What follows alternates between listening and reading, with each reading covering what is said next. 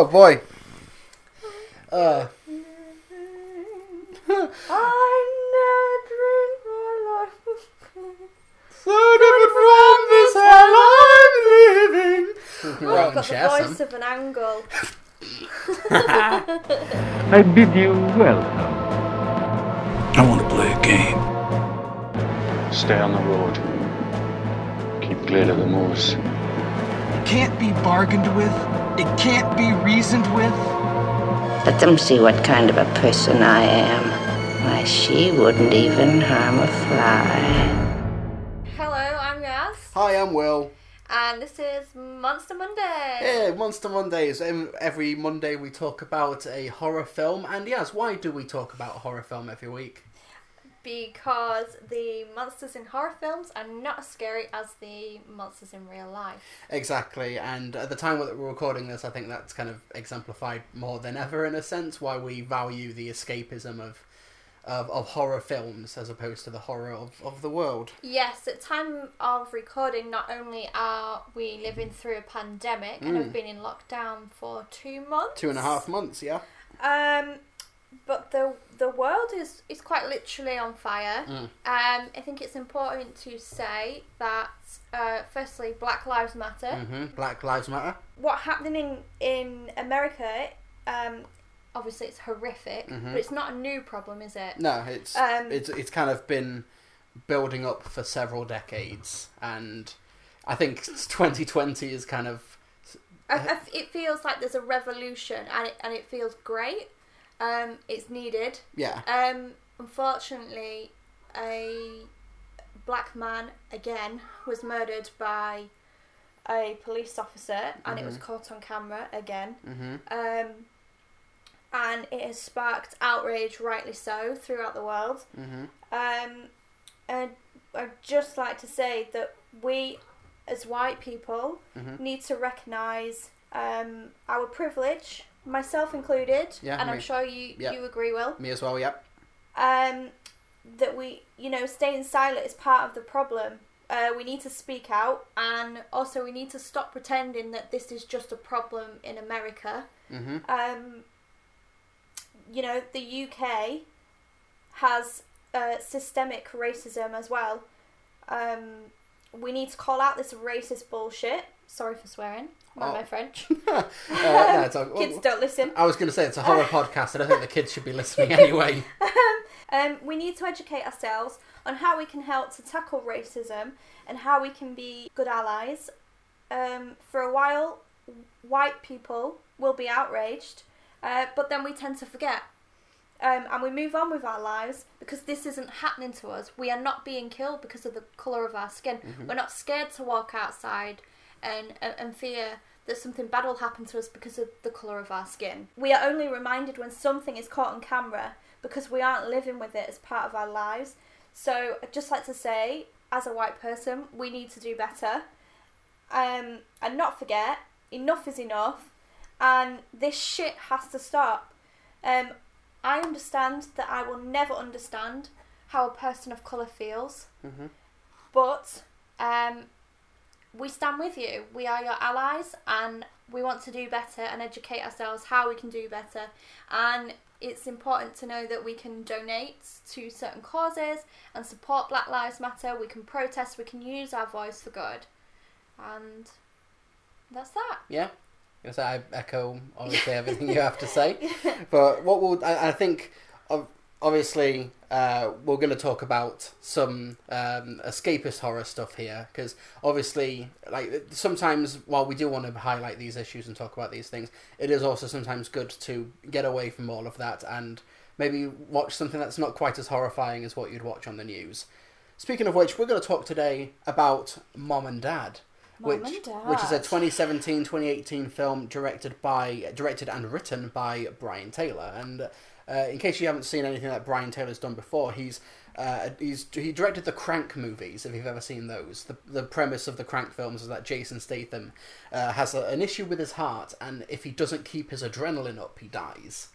So he has to go through. You tell me that's not real life? No, I think it's a Jason Statham biography, but they made a sequel. They're insane films, and he also directed Ghost Rider 2: Spirit of Vengeance, which is one of the breakout films for Idris Elba back in 2012, which is like one of the first films that Idris Elba did in the mainstream. And the film's actually pretty awesome. I recommend Ghost Rider 2. It's better than Ghost Rider 1, but that is the connection to Mum and Dad. That's where he worked with Nicolas Cage, who is one of the leads along with Selma Blair in Mum and Dad.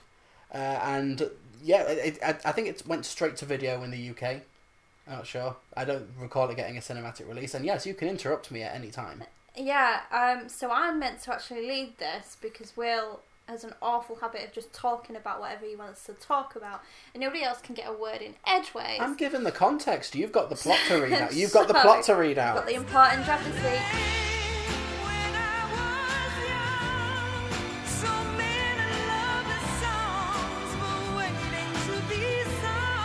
So, this movie opens with a mother playing nice, pleasant music in a car, leaving her baby in the back seat.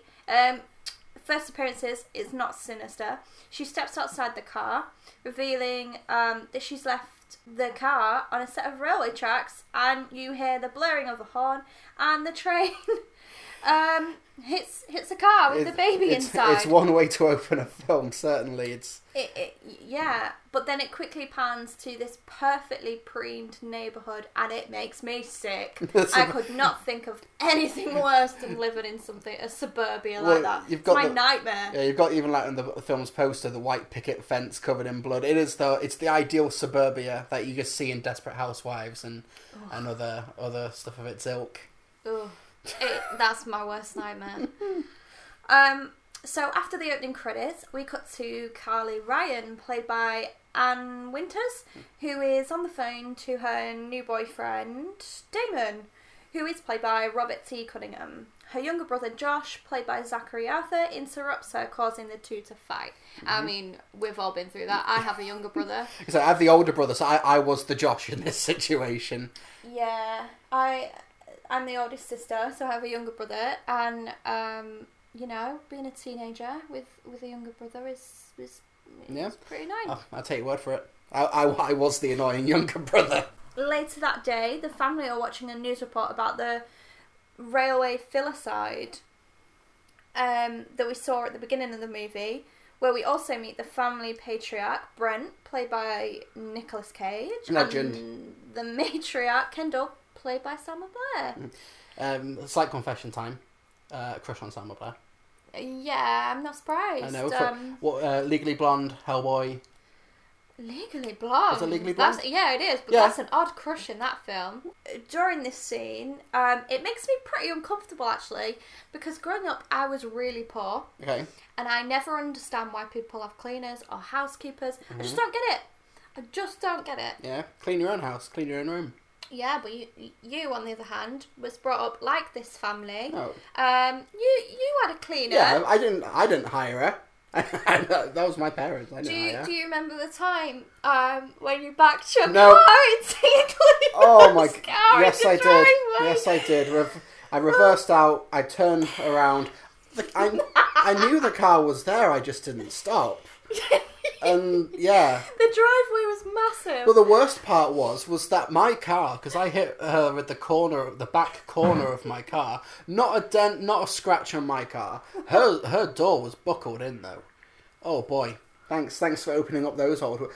This is why we talk about horror films, because it's not as scary as the real life trauma of crashing into my cleaner's car. Anyway, yeah, this is a very middle class household, which I think is probably deliberate. Probably some sort of social commentary going on there.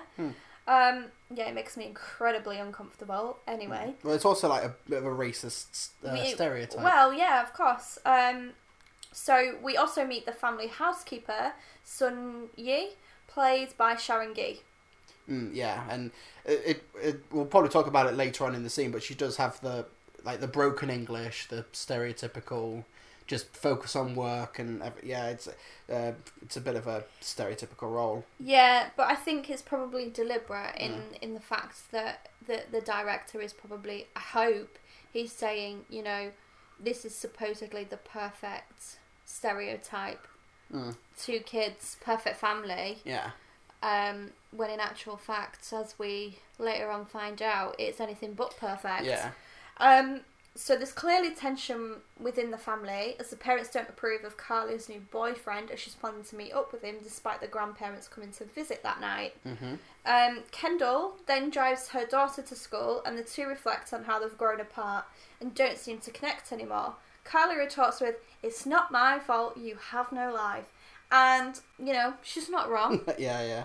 She's not wrong. I remember having these similar conversations with my mum at that age, being a teenage girl, and you kind of...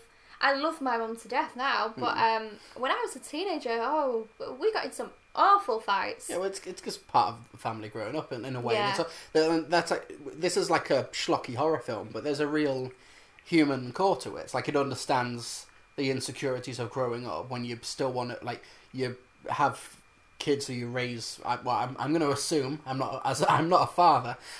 You have kids who one day we have fur babies. We have fur babies, but they don't talk back. they don't talk back, and they're not going to fly the nest anytime soon. No, that's true. So we then cut to the most menacing tickling ever committed to film by Nicolas Cage towards his son.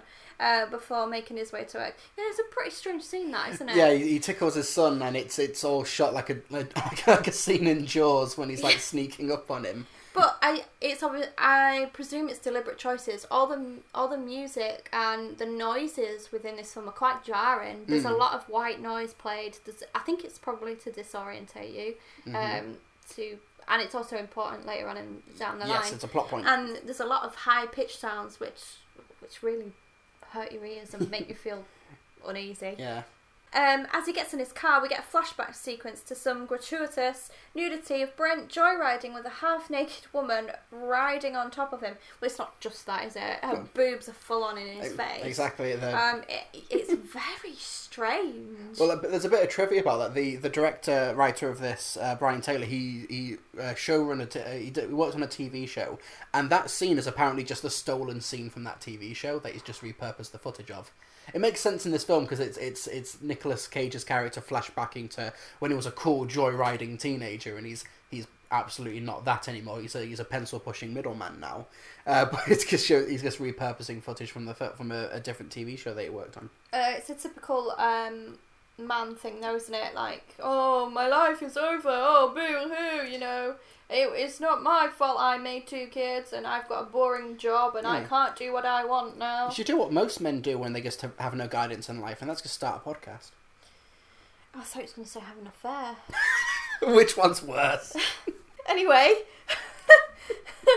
we then go to school as Carly's teacher confiscates some phones from disruptive Publix, you've put here. I've got a typo. Publix. Pupils. Could have been worse. I could have read pubics.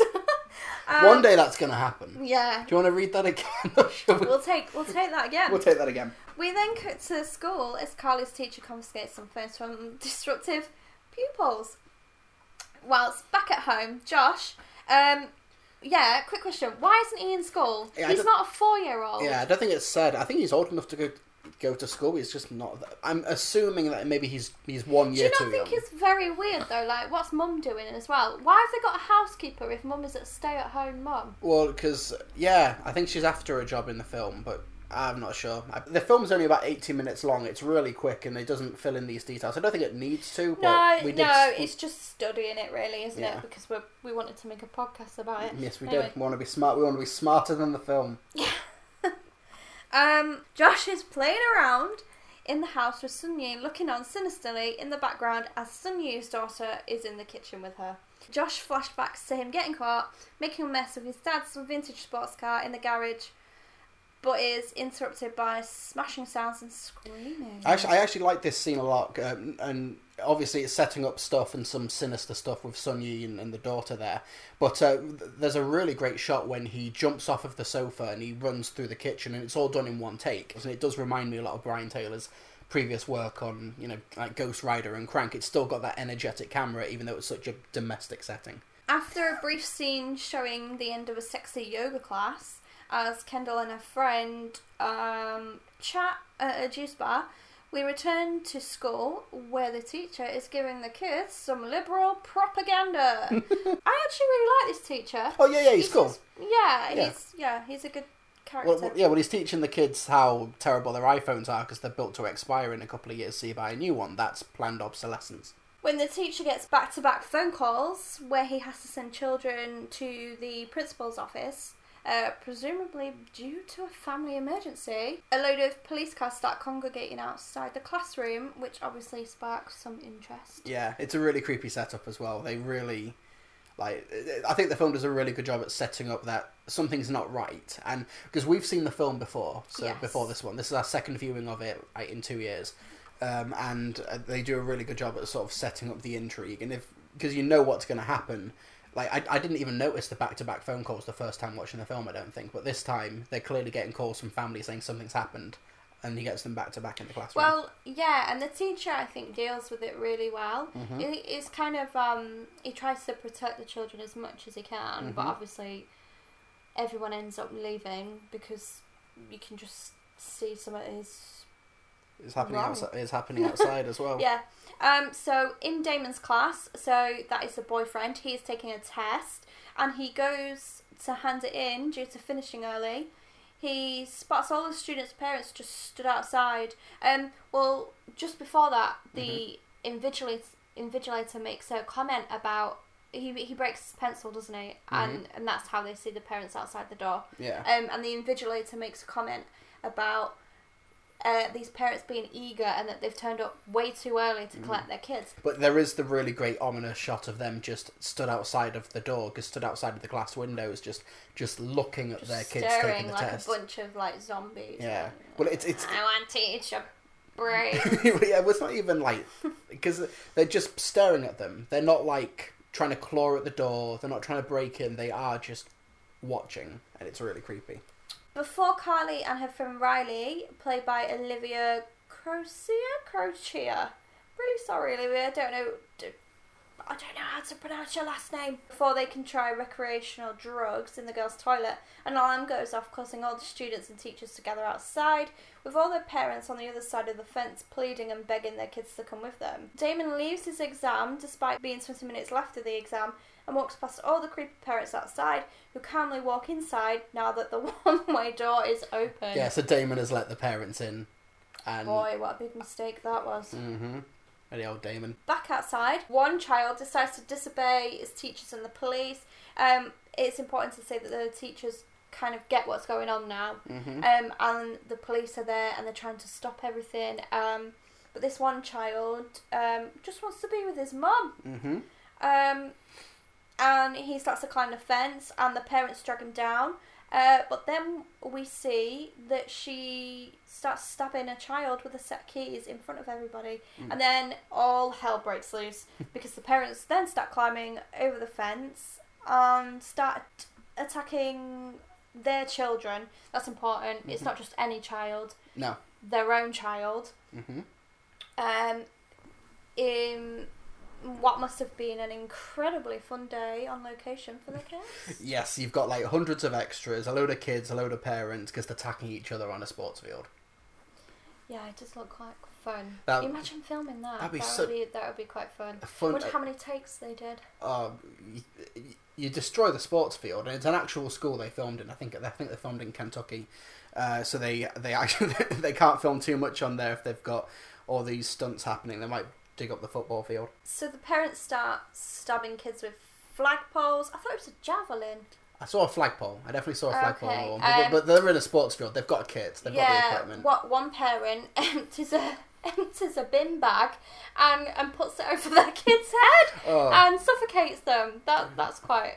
Well, you've got to applaud their... the creativity. Yeah. Yeah. The parents are just taking anything to hand because they're not like trained killers or anything. They're not even armed because they are just parents picking their kids up at school normally, and then they just get these urges of violence. So they're using anything to hand. I think there's one scene when one of the parents is just hitting their kid with a handbag numerous times in the background.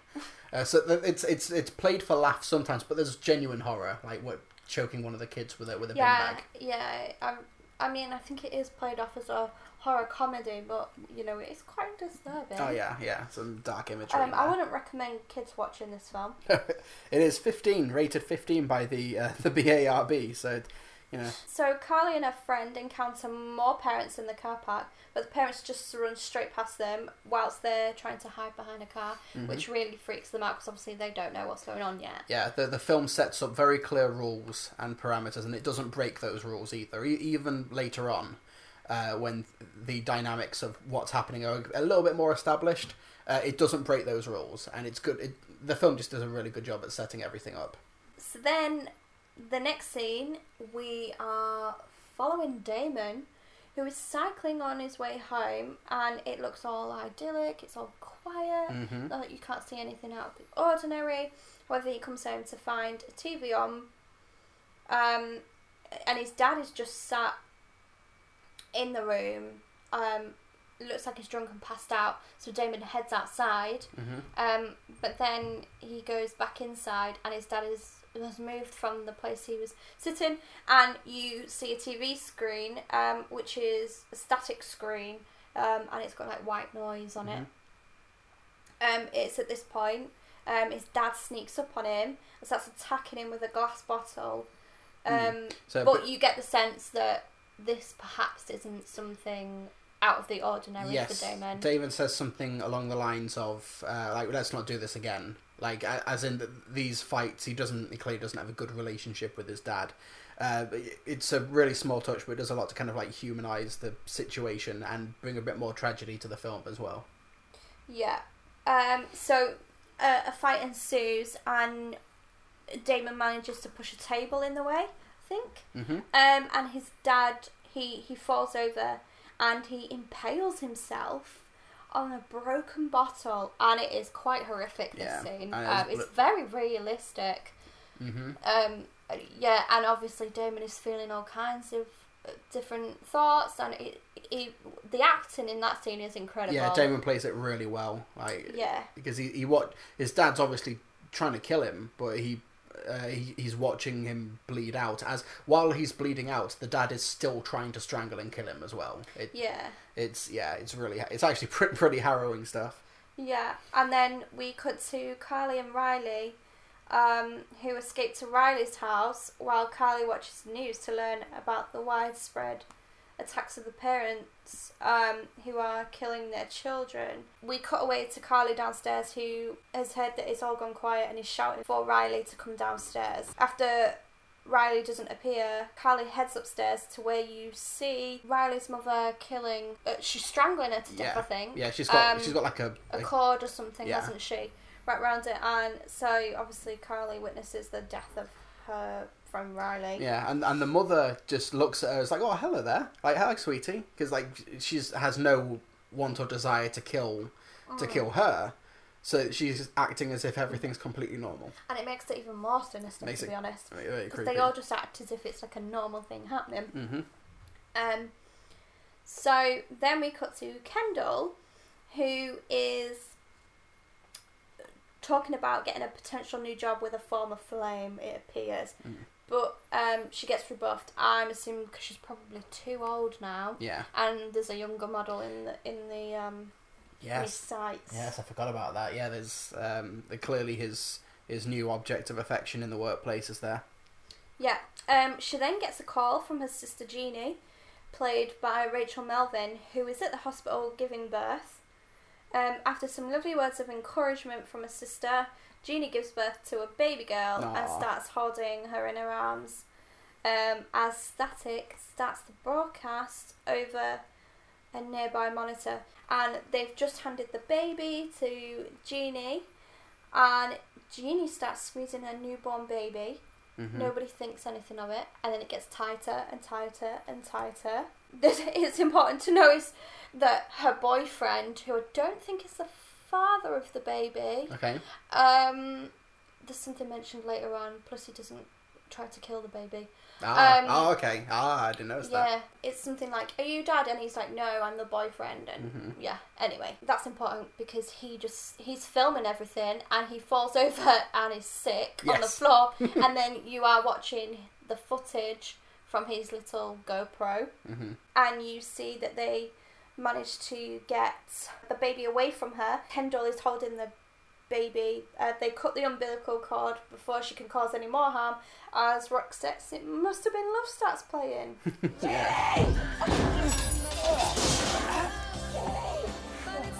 Why is this happening to her? What the hell is going on? What the hell is happening here, security? This film's got a really good soundtrack because it's otherwise a pretty horrific scene. The newborn baby is like potentially going to be crushed to death by the mother, while this very affectionate song is playing. Must have been love. And it's over now. After Kendall hands the baby over to the hospital staff for the baby's own protection, there's a creepy scene where a line of new fathers are on the other side of a glass window watching their newborn baby sleep, and you know they are plotting to kill them. Yeah. They as Kendall walks past them, it like pans across this row of fathers who would just look like they are just about to blow. They are like fuming and just ready to fight. It's creepy as well because you get this great like dolly shot of like panning across the children who are in, I forget what they're called, in those little see-through rectangular containers where the babies sleep and they can be put on oxygen in them sometimes. Incubators, yeah, a bunch of babies in the incubators and the parents are just watching on the other side of glass, and that glass is the only thing keeping those babies safe right now, and it's creepy as hell. Like, because Mom and Dad it follows pretty much just this one family over the course of this day, over the course of this weird phenomena, but there's the sense that there's stories happening everywhere else. Like, there's the stories happening in the hospital, at the school. All of these families have been affected by the same thing. And there's like a whole... You could make like a cinematic universe of Mom and Dad where you follow a different family on this day. So then we cut to Carly meeting up with Damon, who explains that the adults only want to kill their own children because he's smart and he's worked it out. Yes. And they see a neighbour, who is an adult, holding a bloodied baseball bat, who just ignores them both. Yeah, he's just and collecting... he kind of smirks, doesn't he? He kind of just walks away. Well, he's collecting his mail, and he's just like is being neighbourly and just saying hello while he's covered in blood with a bloodied bat. He's like I said, there's another story happening in the background of this film where he's probably just killed his kids and he's just collecting his mail. Yep, so the two head back to the Ryans' household with the plan of getting Josh out of there before the parents come home.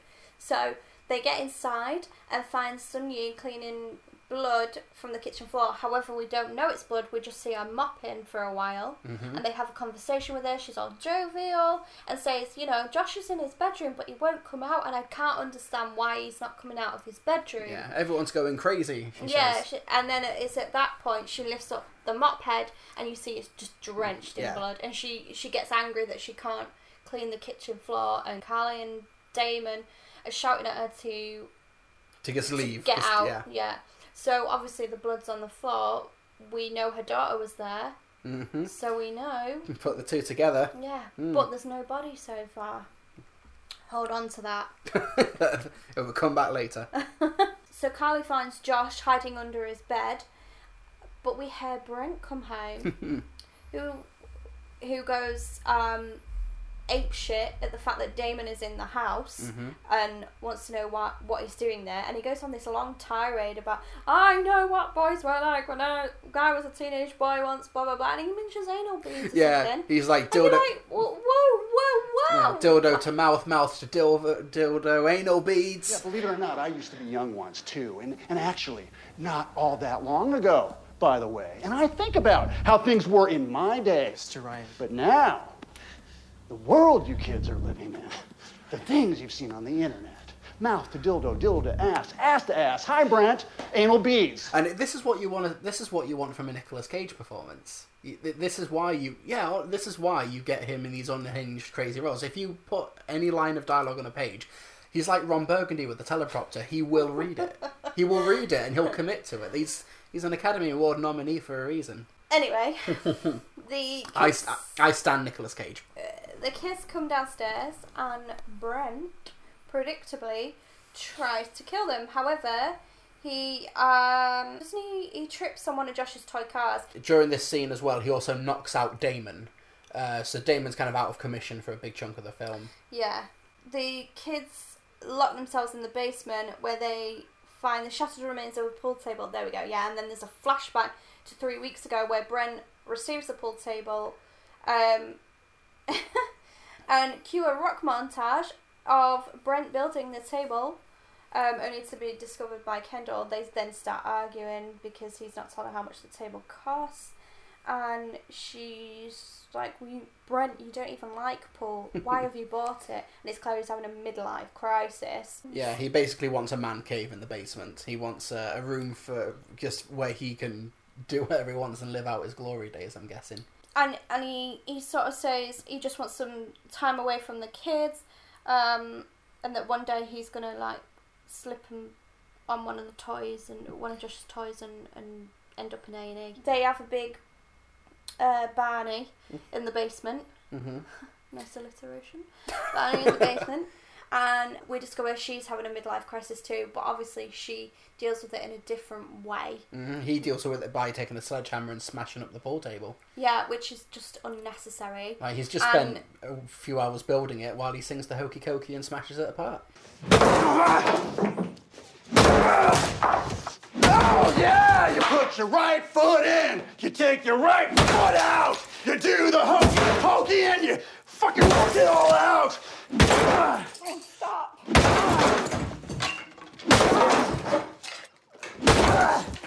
You do the hokey pokey, and you turn yourself around.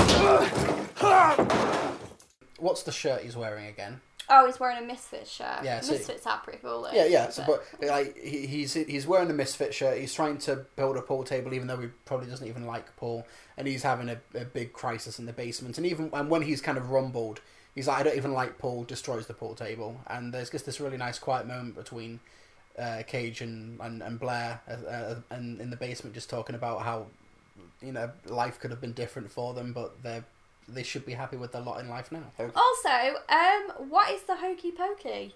It's Because the only thing I know is the hokey cokey. it's the craze sweeping the nation when you were 5 years old.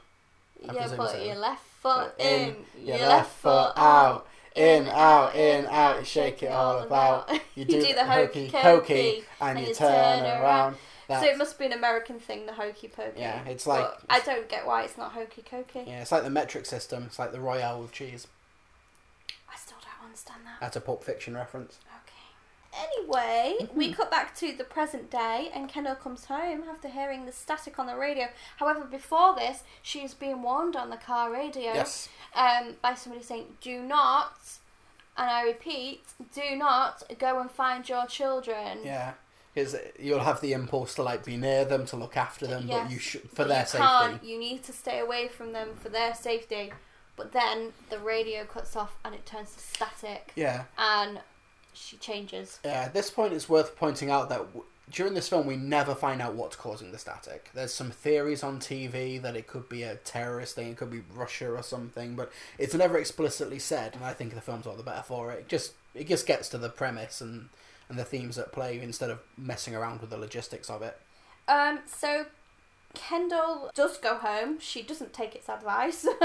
She goes home and she sees Brent on the floor, who weirdly comes back to life. Yeah. In this moment. He cannot be stopped.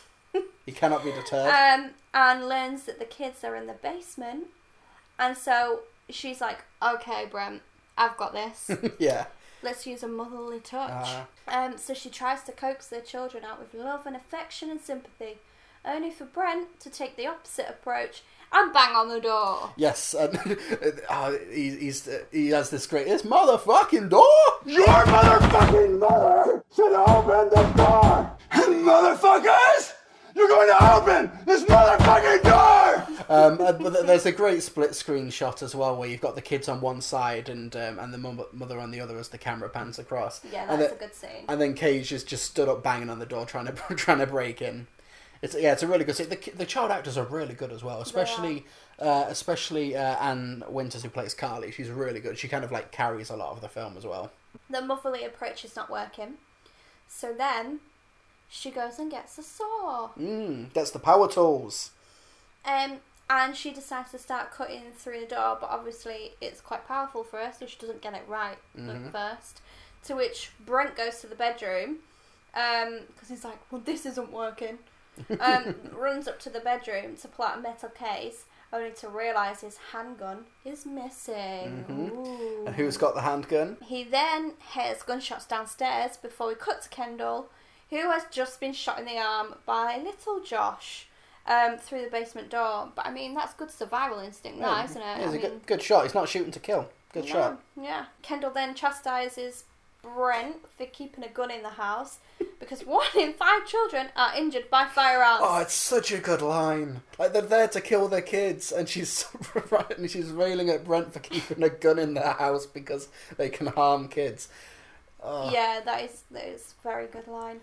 But whilst this is happening, something funnier is happening in the background, and this is Nicolas Cage, and he is doing this weird movement with his legs. It's like he's stepping over like a fence or something, but like really quickly. Yeah, I described it as like a goose stepping dance, basically. He's just in the doorway, just doing this weird dance in the background as he's talking. Trying to deliver this dialogue, and you're just I was just distracted by whatever he was doing. He's just full of energy. He's just jumping around the room. Brent and Kendall go into the bathroom, and they are tending to her wound, and he's like, should I take the bullet out? And she's like, no, don't take the bullet out. Let's just pour this alcohol on it, sterilise it, and wrap it up. 1, 2, as he's wrapping the bandage around her arm. Yeah, it's really weird. And the kids can hear her screaming in pain, to which I think Josh is like, oh, is Dad hurting Mum? And Carly is like, no, they're just after us. Yeah. Then Mum comes up with a very clever idea. Yeah. And they decide to try a different tact by attaching a hose to their gas line and taping it into the basement. Mm-hmm. So as Kendall goes outside to move the hose, she cheerfully waves to a nearby neighbour, which is, keeping up appearances, isn't it? Well, it's a little background gag, basically, as the parents are just going about their business and being happy with each other while... Make sure you say hi to the neighbours. Exactly. Everything's fine. Yeah, we're still on for 7, right? So anyway, while she's doing this, she opens the bin lid, and you hear like flies buzzing. She looks in, and poor little Lisa is chopped up in this bin. Yeah. I mean, you don't see her, but I am assuming that's what happens. Yeah, the housekeeper's daughter's just been dumped in the bin. And Kendall thinks nothing of it, just puts the bin lid down and carries on walking, and puts the hose into the basement. So she does this very methodically. So she puts the hose in the basement window, puts soil around it to kind of like put a seal on the gap. And everything. It's actually a really good plan. At this point, Damon is still unconscious on the kitchen floor. Kendall starts taping over the holes she cut in the door to stop any gas escaping from the basement, as Brent and Kendall then start sharing a sweet moment of unity as they wait for the gas to do its work, and they talk about how long it'll take and... what else were they talking about? Well, it was just like... it was quite a sweet moment. They were just talking about how happy they'll be to be rid of the kids, and there's nothing like a bit of...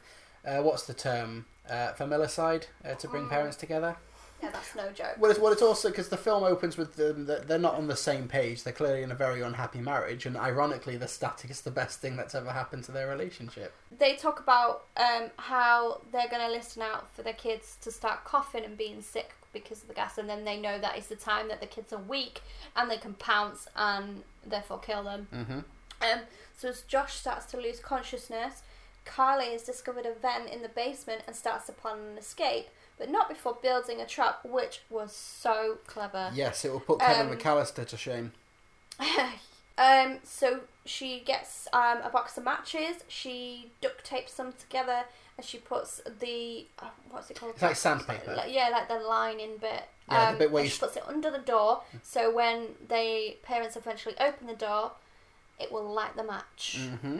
The two manage to escape through the vent, and Brent cuts around the lock of the basement door. I don't get why they don't just kick the door down. Well, that would have done a better job. Anyway, it helps. Anyway, so it's because it's a pull door. Is it? Yes, he pulls the door open, which strikes the match.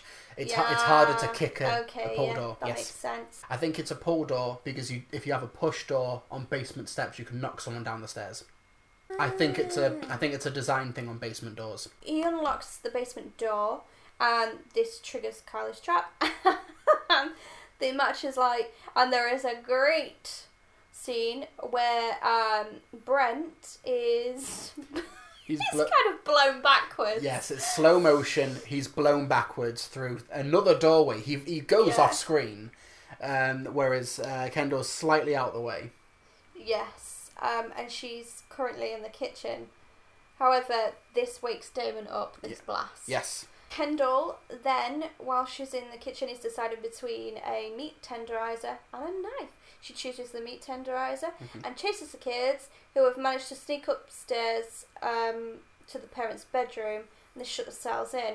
But Kendall breaks in after a sweet flashback to young Carly and Kendall trying out makeup in the bedroom mirror. I think it's trying to establish what a lovely relationship they had, which makes this it was also because how much happier they were when the kids were younger and they were more dependent on them, which I think that's what Kendall is really after. She wants someone to depend on her. Yeah.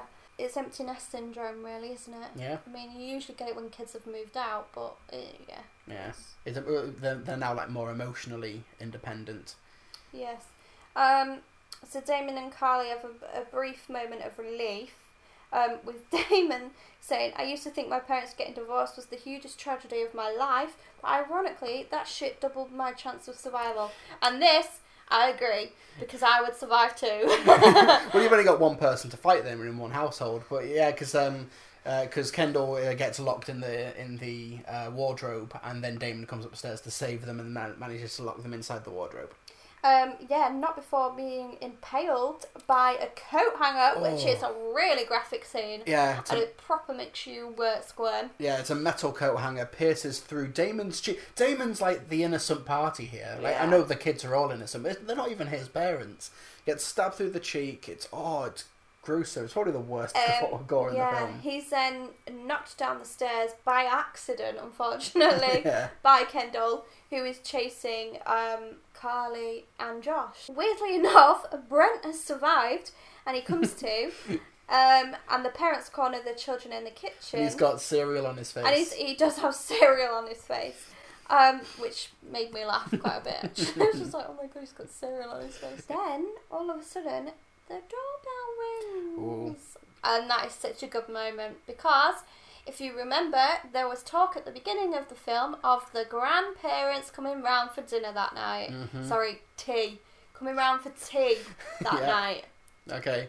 So, yeah, I adore this twist, because like you said, it's set up earlier when they talk. It's the reason why they didn't like Carly hanging out with Damon, because she was going to be hanging out with the grandparents who were coming to visit.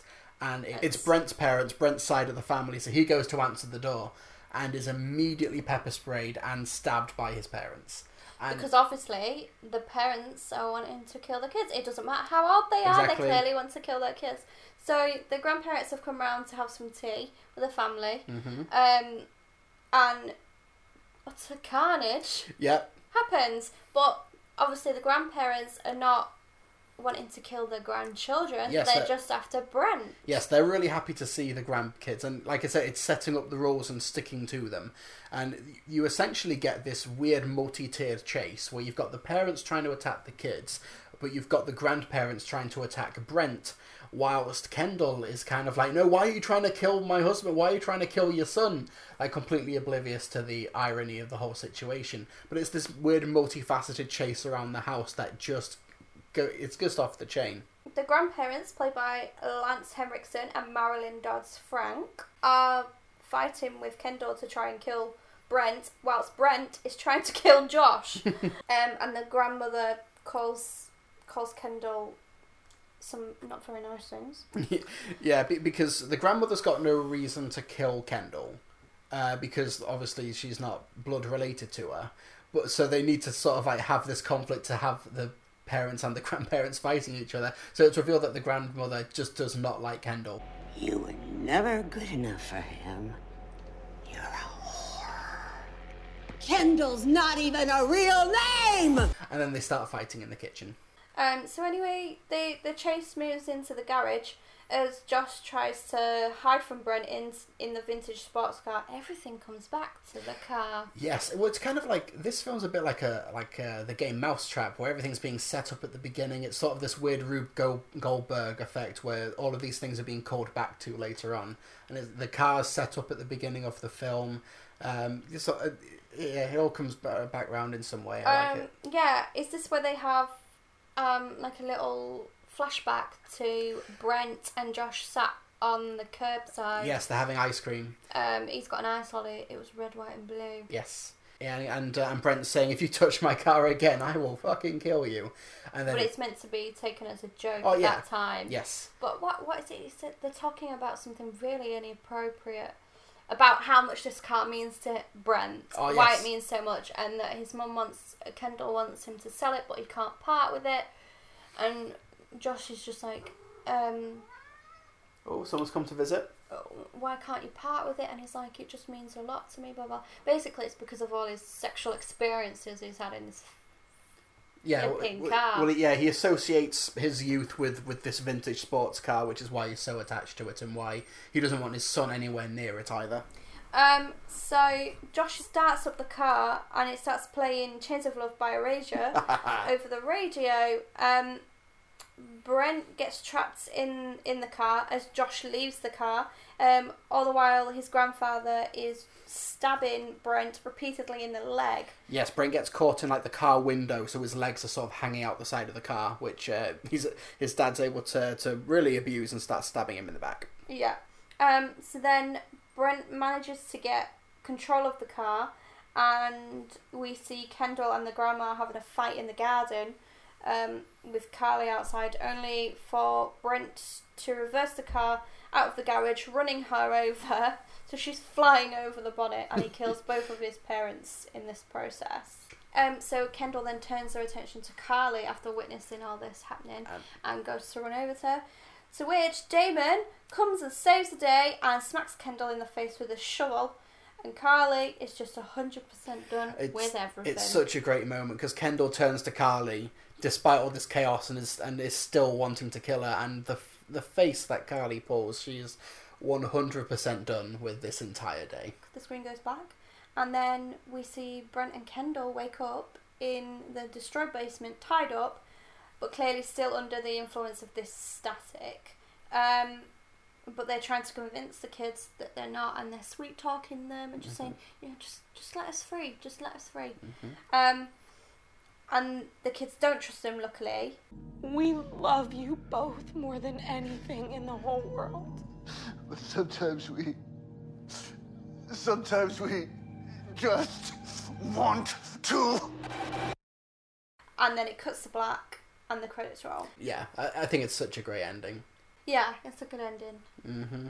Leaves it open for a sequel. It does, but like, or just other universe, like, or other versions of this story to play on the same day. But yeah, so what did you think of Mom and Dad? Yeah, I really liked it. I remember watching it the first time I watched it, and I really loved it. I thought it was a great wild ride, and I thought Nicolas Cage was great in it. Second time around watching it, I'm just more confused than anything. Second time around, yeah, there's just little bits I don't think I picked up the first time. I'm just a bit like, this is mad. This guy is mad anyway. Yeah. Like, I just don't. Wow. Well, do you think you'd prefer this film if Brent was played by maybe a more down to earth actor, or no? I think this role needs Nicolas Cage in it. Yeah. I think. Yeah, it's such a crazy role. I think it needs him. Like, he's so weird, isn't he? He's so. Oh yeah. He's so extra. I think this role needs it. Yeah, Nicolas Cage said in an interview that this is his favourite film role in about 10 years. Yeah, you can tell he's having a lot of fun with it. Yeah. It is a real fun movie. And he's working with a director and a writer who he's worked with before, but is also just his brand of crazy as well. Yeah. Who will basically just let the camera hang and let Nicolas Cage just do a weird goose stepping dance in the background of his shot. But this isn't just a weird kooky performance. Nicolas Cage is in some moments genuinely scary. Like when he knocks out Damon in the kitchen and he holds his hand up in a really striking pose, smacks his head down. Yeah. I think there's some. It's not a scary film, but it's got really great creepy imagery in it. It's got good horrific moments in it. Oh yeah, that's a good way to put it. It's unnerving. It's uneasy rather than straight horror. Yeah, but I think it's also because it's also played in such a relatable way. Like, you've got these larger than life characters in this big situation, but you kind of ask yourself, what would you do if your parents tried to do this to you? Or what if you were the parents in question? Yeah. I think it's got a real universal appeal. It's grounded in a reality, isn't it? Like, you know, white picket fence, suburbia, you know, perfect family. Yeah, like it's got like the big moments of bombast, like the explosion of the basement, but they still set it up in a grounded way. Like, you see the process of them setting up the gas pipe, they rip out the gas cooker, they connect it with a hose pipe. It's still grounded. It's pretty believable, even though it's not. Well, do you know what I mean? Yeah. It's you believe this could happen. Yeah, but it's still larger than life, and like the first child we see get killed is killed by a set of keys. Yeah, I think that, or at least that's one of the first deaths in the film, just something that the mother had on hand at the time. Or the baby being left on the train tracks in the car. I mean, yes, yeah. That's horrific within itself, but unfortunately we know that stuff happens and can happen. Yeah, it's its own weird. It's got a weird kooky energy and an insane energy to the film, but it's still in a grounded situation. Like, I know you said that you weren't as big on this film the second time watching it, but I had a really great time watching this the second time. Oh yeah, no, I enjoyed it. There's more bits to it where I'm sort of more confused. I think the first time I just sat there and I didn't know what was happening, so I thought, oh my god, this is so great, it's so much fun. Yeah. But the second time I know what's going to happen, and so you pick up more things. Well, the first time watching it, I don't think we knew anything about the film. No, I think I'd heard about it on a podcast. Yeah. A recommendation, and I was like, I think we saw it in the shop and was like, it's on offer. Yeah. Let's buy it. So we did, and I think we watched it that day. Yeah, I think it's a real. It's a really good, like, modern, like, thrilling horror film. That's not. I wouldn't say it's scary, but it does have those moments of unease, and it's got that, like, sort of the real humanity to it. And like I said earlier, I think Selma Blair is terrific in this because she's great. Like Nicolas Cage plays big and crazy, but Selma Blair doesn't try to match that, because I don't think anyone could. But she goes for the more low key sinister. Like the sequence when she's taping up the door to stop the gas leaking out, and she's like holding the knife to the tape because that's a good scene. Yeah, because the daughter she doesn't know what's happening, so she's like pressing against the tape, and she's got the knife like ready to stab the finger. Like, she plays those like down, like the more subdued horror really, really well. It's good just to sit back and watch. Just switch off your brain. Just watch it for what it is. You don't have to think about anything because it's all been explained to you in front of you. Yeah. And including credits, it's only 80 minutes long. It's a really brisk watch. It doesn't waste any time. I think every scene serves a real purpose.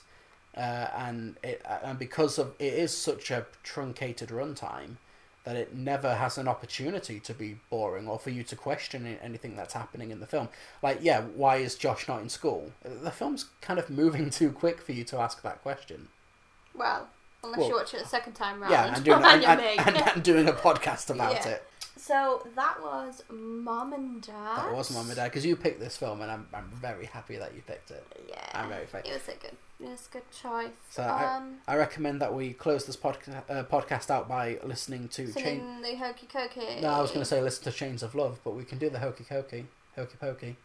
But they call it Hokey Pokey, but we call it Hokey Cokey. Yeah, we do the real version. Yeah, America. Yeah, how do we do that? We put our left foot in, our left foot out, in, out, in, out. We shake it all about. We do the Hokey Pokey. No, Hokey Cokey. I got them mixed up. Hokey Cokey, and you turn around. That's what it's all about. Bye. Bye. Thank you for listening to Monster Mondays. Bye.